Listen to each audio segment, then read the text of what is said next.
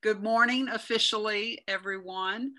This is Human Touch from Interact Studio. I'm Lou Solomon. I'm so glad you're here with us today. This is our bi-weekly mini Zoom free series. We do it every other Thursday at this time, 11 o'clock. And our goal is to just enrich your day with some real conversation, informative, but also a little inspiration during an unsettled year, this 2021 unsettled year. Now, Jess is our interview host this morning. She does such a great job with it. She is our creative director, by the way, unless she's doing her gig at WCCB. She is the senior promotions producer there, and we just grab her up any chance we get because she keeps us looking good and just a ray of sunshine. We love Jess.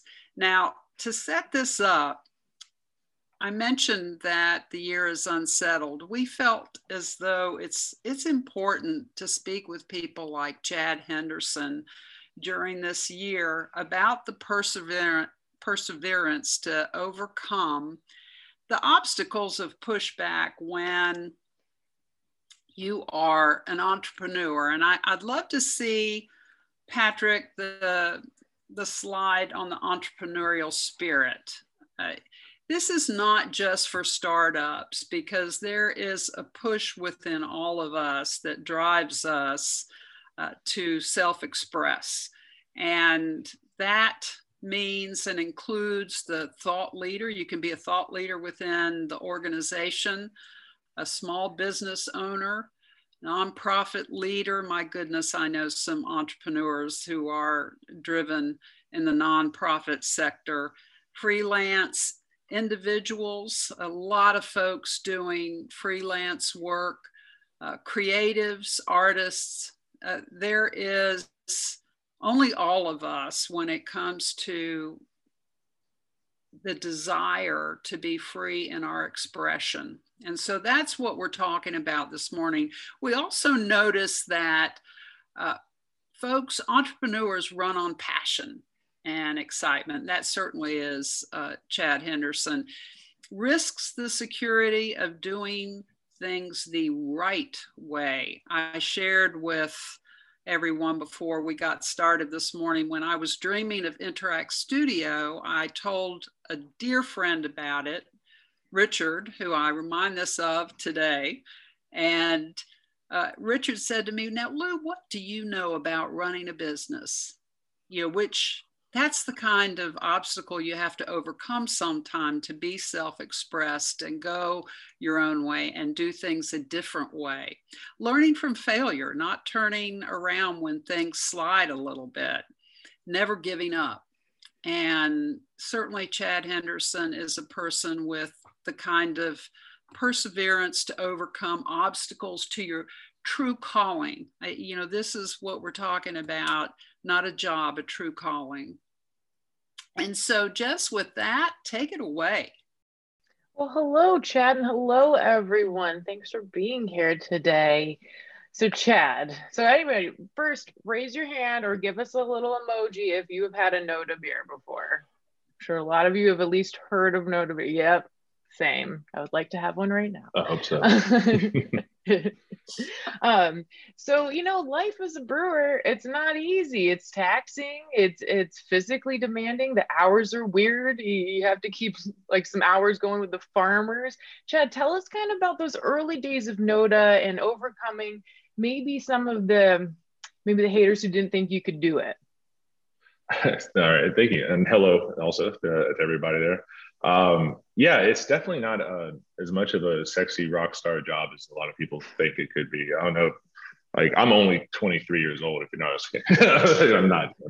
I'm saying it does definitely take a physical toll, though. The first early years that we were operating was a lot of physical and mental tolling, because we didn't really have a whole lot of people to lean on here in the Charlotte area that had done what we had already done. There had basically only been one currently still operating brewery at that time, being Old Mecklenburg, which was a great resource for us to touch in on. But there wasn't a whole lot beyond that we really knew exactly what the right way to do. We were just a bunch of homebrewers and enthusiastic beer people that really wanted to get something up and running that we thought had legs to stand on.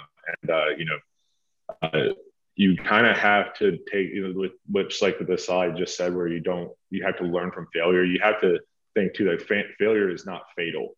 It only is if you let it stop your progression going forward.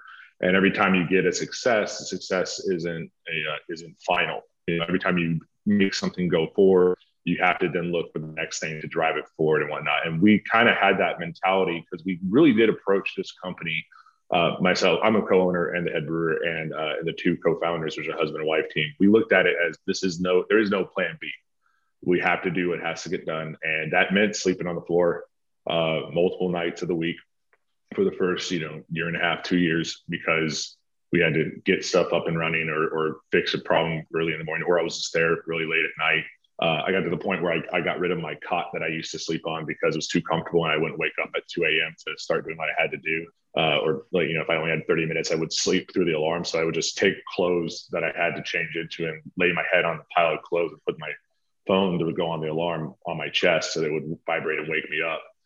Doing stuff like that, working over 24-hour shifts, when it had to get done, all those sorts of things happen because you don't really know how to approach this next thing, but you believe that the thing that you're trying to do is worth doing, whether it be doing our first bit of canning, doing our first types of multiple batches during the day to try to meet volume demands and whatnot, or try to do a new process that we hoped would go one way, but it would go completely south. Like all those sorts of things, that you're not sure of, that can be daunting and honestly pretty high risk.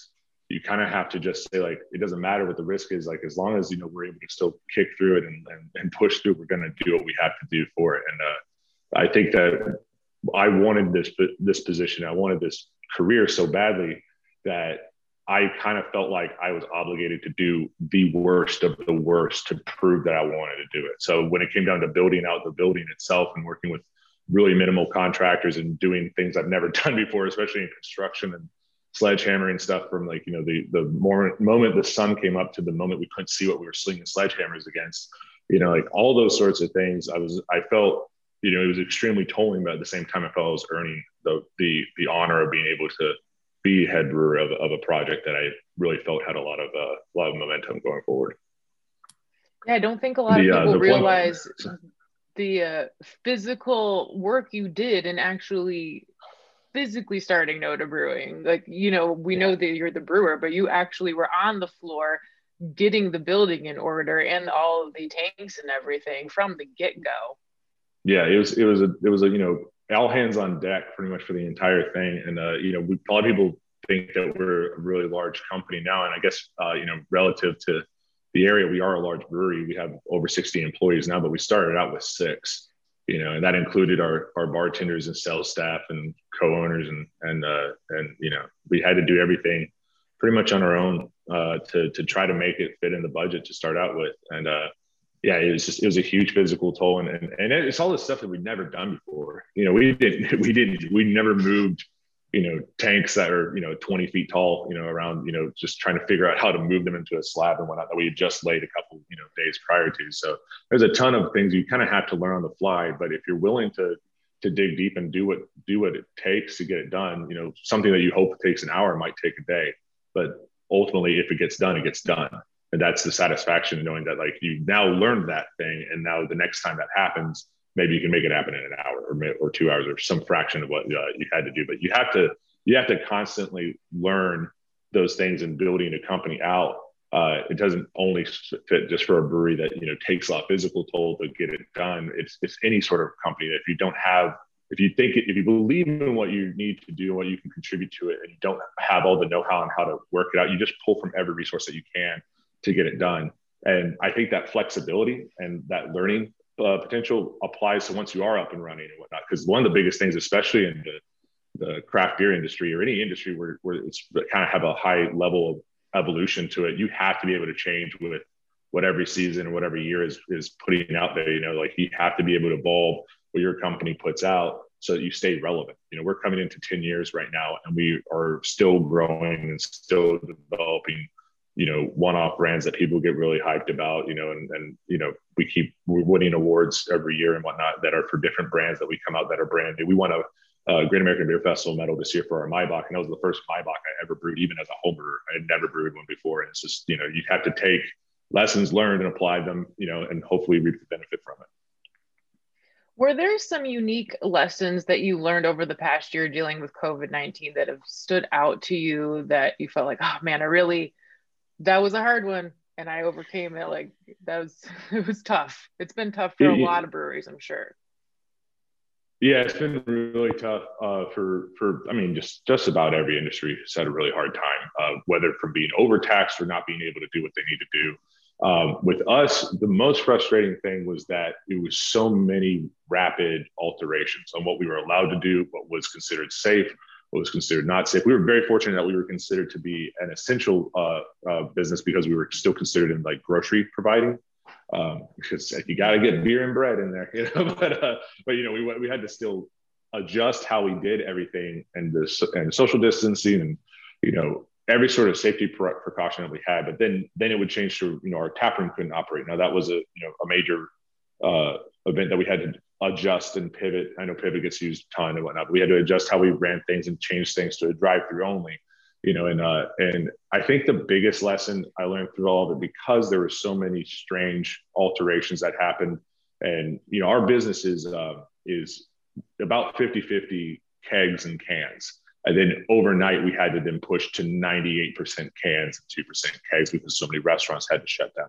So that was a huge adjustment to how we scheduled everybody, how we staffed everything, the amount of time, how we were going to try to plan our brewing schedules. The biggest lesson I learned from all of it is that when obstacles present themselves, you have to treat it as opportunities to succeed at them as opposed to an obstacle.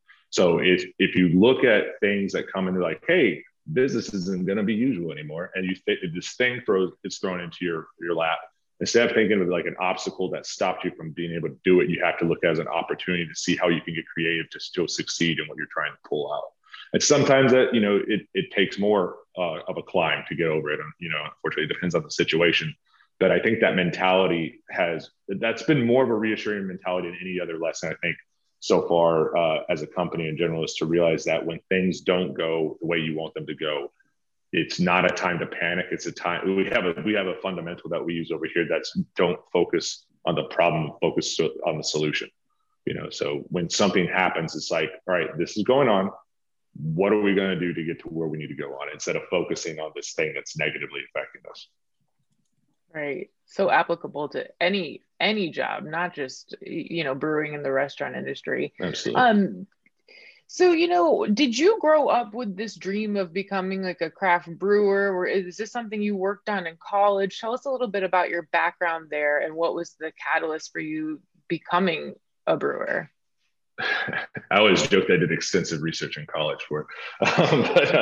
I didn't drink at all until I got to college, and I had no interest in alcohol until I was in college, or how alcoholic beverages were made. Both my parents still are don't drink at all. So we grew up in a world where it really wasn't a factor in it. And when I was in school, I started to, enjoy alcoholic beverages and whatnot, but I never really cared anything about beer. And beer, to a college kid's perspective, is just kind of like the cheaper, weaker soda-y sort of version of alcohol. And I didn't really think of it as anything more than like, it's made in a factory just like any sort of soda is or anything. I didn't really think of it as anything in particular. And then the Pop the Cap initiative happened in 2005, I believe it was. And I was in the middle of school then. And Pop the Cap basically was before Pop the Cap happened, North Carolina couldn't produce or sell alcohol or beer beverages that were above 6% alcohol, which if you look at, popular styles, like the most popular style for craft beer, at least in the United States, is IPA, which is 6.5% and over on average. So like a lot of craft breweries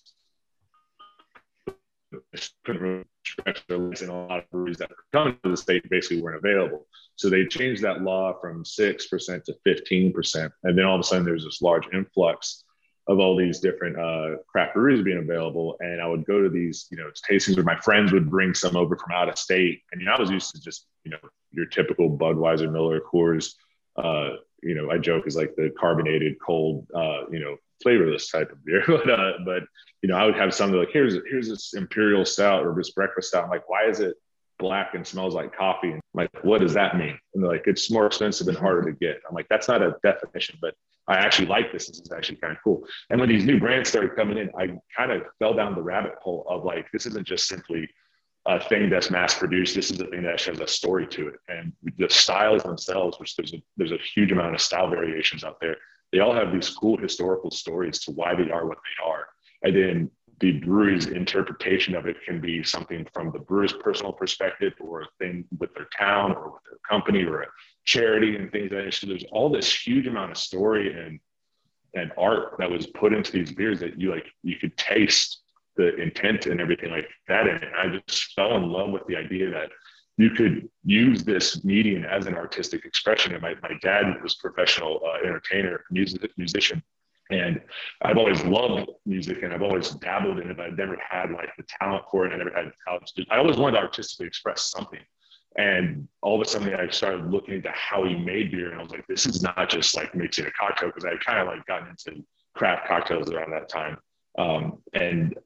This isn't add one thing and two things to shake it and get it done. This was the whole fermentation process using naturally occurring ingredients that, you can kiln and use these different varieties of hops, and there was kind of like no limit to what you could do with it. And I was like, this is something that is way more nerdy than I was expecting it to be.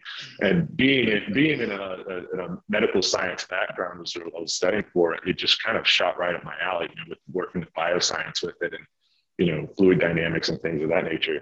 And I started helping some friends homebrew, and I was like, this is it. Like, I want to do this. This is everything I want in a job, because I get to artistically think of something that can be consumed by someone else, literally, not just like consuming it from looking at something. It was like, you can literally consume the artistic intent. You can have the physical interaction with it. So you're having a physical stimulus at the work. You get to do mathematical and chemistry, problem solving with it, and logistics problem solving. So you have, a further, mental stimulus with that. And then you get to have this great social outlet that, in itself, the product is a social lubricant, so to speak. So I was like, that's everything I could want in a job. And then I was like, oh my God, I'm getting ready to graduate with a medical degree in like 2 weeks. And so I was like, I don't know how I'm going to get into this thing.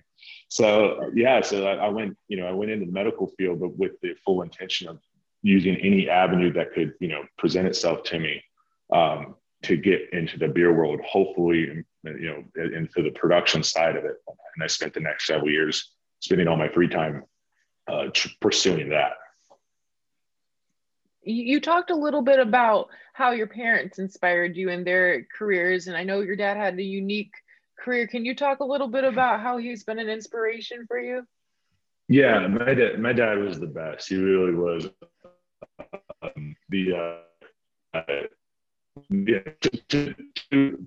To the present, I couldn't really drink anything at all.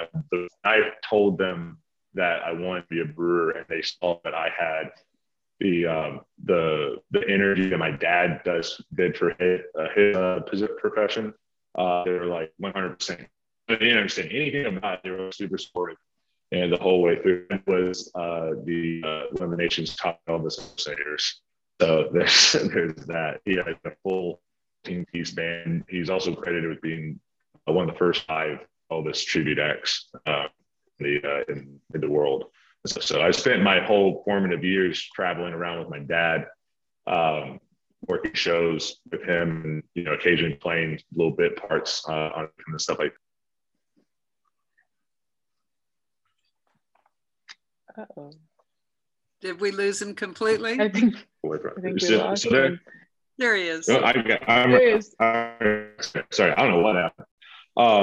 But yeah, my dad always said that he, on stage, it's never a job. He does it because he loves it. And he, that was the main source of income for our family, and he worked himself, to death with it. And he had such energy in what he did, and he got known in, certain circles really well from that. And I always kind of felt like I would love to do something like that, but I don't think I could do the Elvis thing all that well. And I definitely can't sing, Did we lose him again? I think so. Oh dear. Well, one thing that if we have lost him, I know that we had a couple of comments that I thought were really interesting. You know, all small businesses have to go through chaos to get where we want to go. There's Chad. Are you there? Yeah, but for what I was trying to say is, I'm very lucky that I found something that I could actually put my thumb on, this being like, that's the thing I want to do. And I know a lot of people don't necessarily get that, especially in their early 20s, like I did. But I think that it's never too late to start feeling completely empowered and impassioned to do something either, for that matter. And the efforts that, I still put the same amount of effort in today as I did then. You still wake up at midnight a lot of nights to come in to start a shift at 1:30 or 2 o'clock in the morning.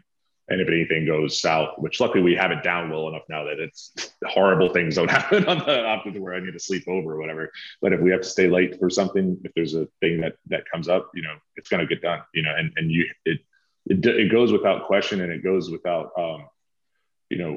even a second thought. It's like, this is our baby. We have to do what we have to do to make sure it's safe and make sure that it goes forward. And I'm very lucky that I got to have a passion for something like that. To push that sort of effort out of it, because if I didn't have that passion, it just wouldn't be there. Yeah. So we kind of are hearing it for the passion that you speak with everything, but what matters most to you when you wake up in the day? What's the first thing that comes to mind that matters most to you? Oh, that's for the business or just in life in general? Both. What's your what drives you? I think the thing that makes me the most driven right now when I wake up first thing in the morning is that I want everything I do in the day to try to bring as much positivity to the things that I have interaction with. Yeah, but basically, I want all the efforts that I put in the day to make sure that it betters the company's existence, my existence in proxy to it, and that my positive results from it affects my wife and our house's positive results. I want to come home not feeling like I've just like beaten myself to death, but like I beat myself up for something that was actually worthwhile, and I'm excited about something that's coming out, and that brings a positivity back home as well as for our household and whatnot.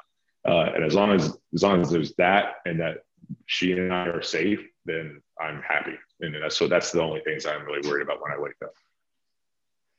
Well, I think you have overcome this Zoom and the difficulties, persevered through the obstacles of Zoom. Yeah. We did have a question. Valerie asked, how hard was the alcohol approval process in North Carolina? The alcohol approval process isn't that bad when you're going brand to brand. It's when you cross states that it's really hard. Getting the initial ABC licensing is kind of just a constant like up and down thing. Our president, Susie, had to deal with that a lot. And the biggest problem that we had was getting city approval for build out on stuff. That was the hardest thing. And after that, we just kind of got in the habit of constantly getting approved for new brands and whatnot. And as long as you fully disclose any odd, non-typical products, like you're throwing coconut or, chocolate or honey or something like that in it, they usually are pretty good with it. And as long as you stay in the right alcohol cap, if it's under 15%, then it's usually okay. The only time that it's hard, and it's really just more so the wait period, is when you go across state lines. It takes usually a little bit longer to get it approved there. Yeah. Susie asked, would you be able to talk a little bit about some competitors who are also collaborators? I know you've done a lot with that now with the recent Queen City Brewers Fest release that you did. What are your thoughts there? I don't really think of other craft brewers as competitors as much as energizers and collaborator potentials. Like the rising the rising tide rises on all ships or something like that. But basically, the more if we were the only brewery in town, we would not be as good as we are. I could say that like easily. The quality of brewers around here grows every single year.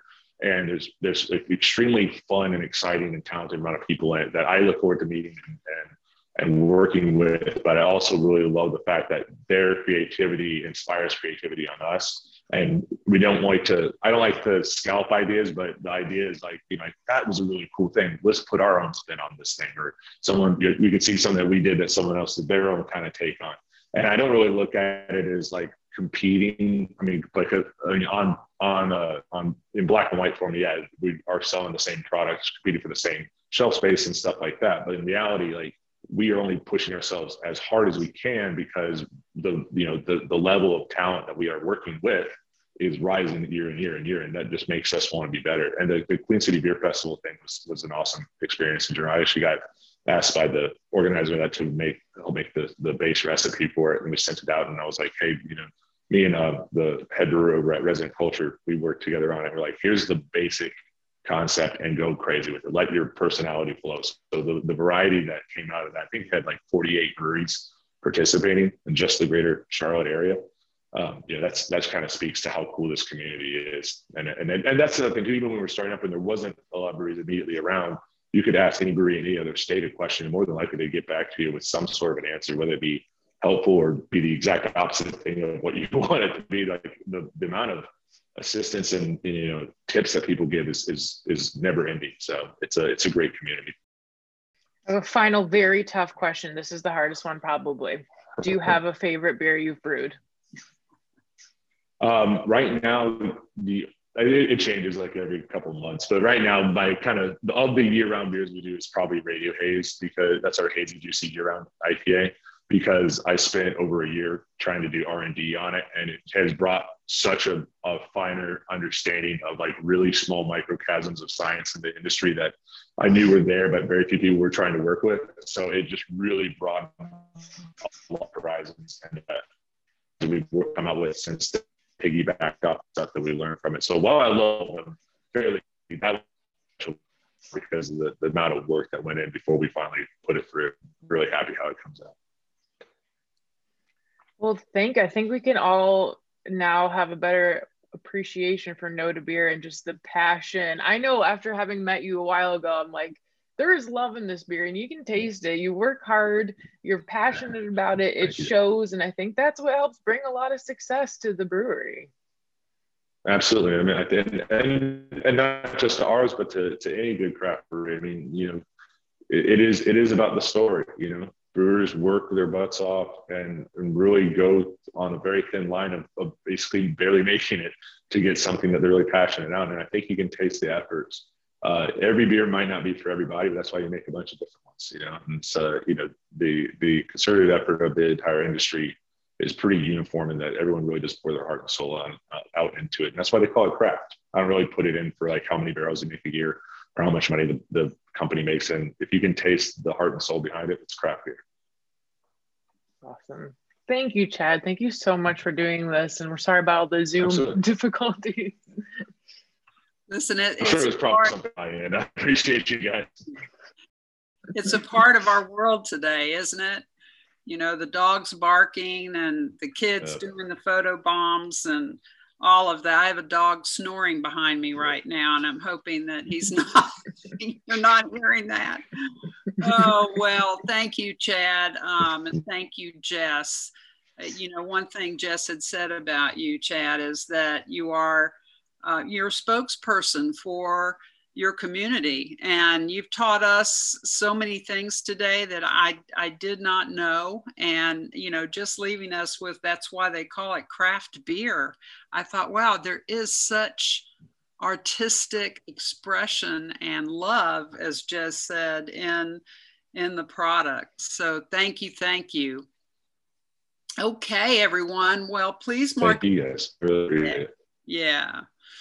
Please mark your calendar for March 11th, when our topic will be the new networking, and our guest is Stacy Cassio. I had to stop and slow down to say that. I've been calling her Stacio. So, Stacy Cassio, CEO of Pink Network, and we hope that you'll join us for that. We'll be sending you a note about it. But once again, thank you, Chad, and thank you, Jess. Thanks, everybody.